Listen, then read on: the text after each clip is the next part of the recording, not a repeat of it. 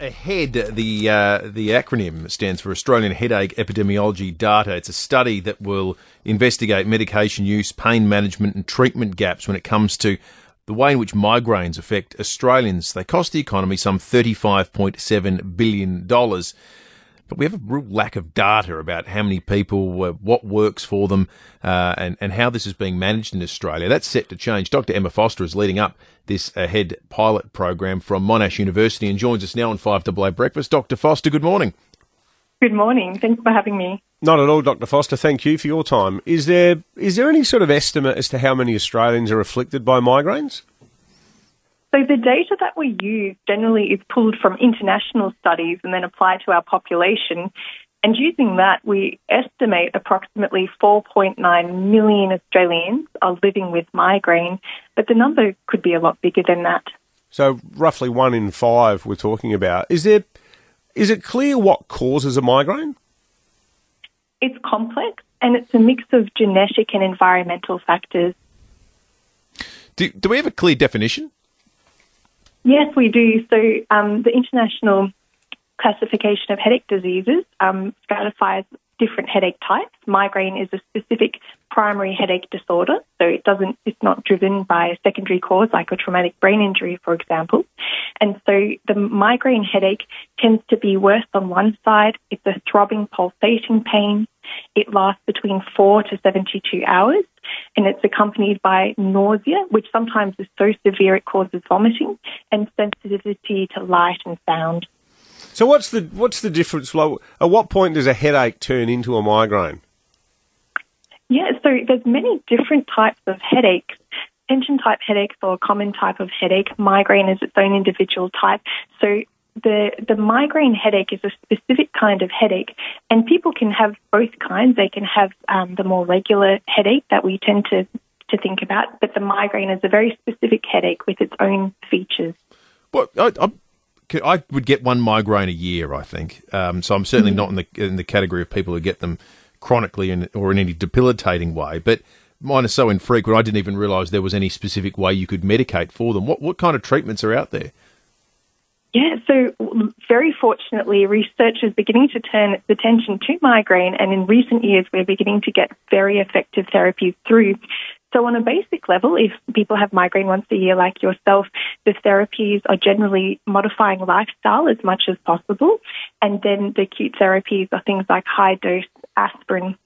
When people begin to get migraine frequently, so, at least 8 to 15 days a month, people might choose to be on a medication they take each day called a preventative that reduces the chance of a migraine happening. And each preventative will be tailored to the individual because they all have their own side effect profile that needs to be matched to someone's other medical conditions and other medications that they're on. And recently we've got injectable therapies, anti-CGRP monoclonal antibodies. It's a bit of a mouthful, but these are injections people give themselves once a month. And in clinic, honestly, it's been quite transformative in terms of improving people's migraine. And when you mention lifestyle factors, Dr. Foster, are there any things you can do sort of in terms of the way you live that sort of make them less likely? Yeah, so migraine is really driven a lot by routine, and so we generally counsel people to try and be consistent in what they do each day.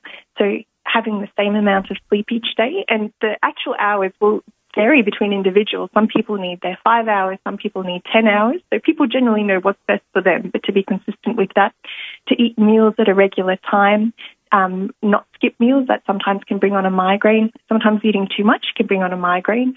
Some people find particular food groups can drive migraine. So it's not for everyone, but some people find red wine, processed meats, strong cheeses, citrus fruits, dark chocolate can sometimes trigger them off. Just describe pretty much everything I eat most nights there. I think you're okay then. Most people have a pretty good idea what their triggers are when it comes to food.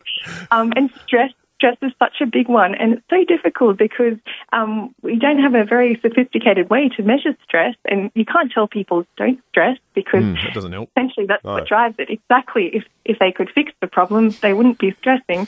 But we then counsel people to have regular meditation, deep breathing, mindfulness, yoga, and keep the body moving. So it's important to have physical activity. Walking's fantastic, several times a week. Good stuff. It'll be fascinating information that comes out of the study. All the best with it. Dr. Emma Foster from Monash University's AHEAD pilot program. Getting a lot of messages about this. One here, I suffer from migraines, but the people who don't get them really do not know how bad they are. The only thing that helps me is Endone, but you cannot rely on them and too hard to get. I really hope they work out how this can be prevented because it really does suck. Yeah, the Herald Sun reported this morning there's a nurse who had to quit her job. It just was not viable turning up to work and having migraines constantly. I just can't imagine how bad that'd be. That's horrific. I do this thing, if I wake up feeling rough, I'll just immediately go, right, so I've got to try to pretend that there's nothing wrong with me and just go and garden like a maniac, and hopefully it'll make me feel better. Right.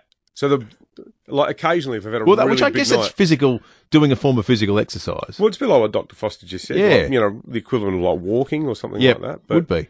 But I'm count myself lucky that I've never had it like what you were describing before, where it's just like a bolt out of the blue and you can't shake it. I'm just amazed that she said one of the best preventative measures is subscribing to a really boring routine, because if that's the case, it's stunning I've ever had one.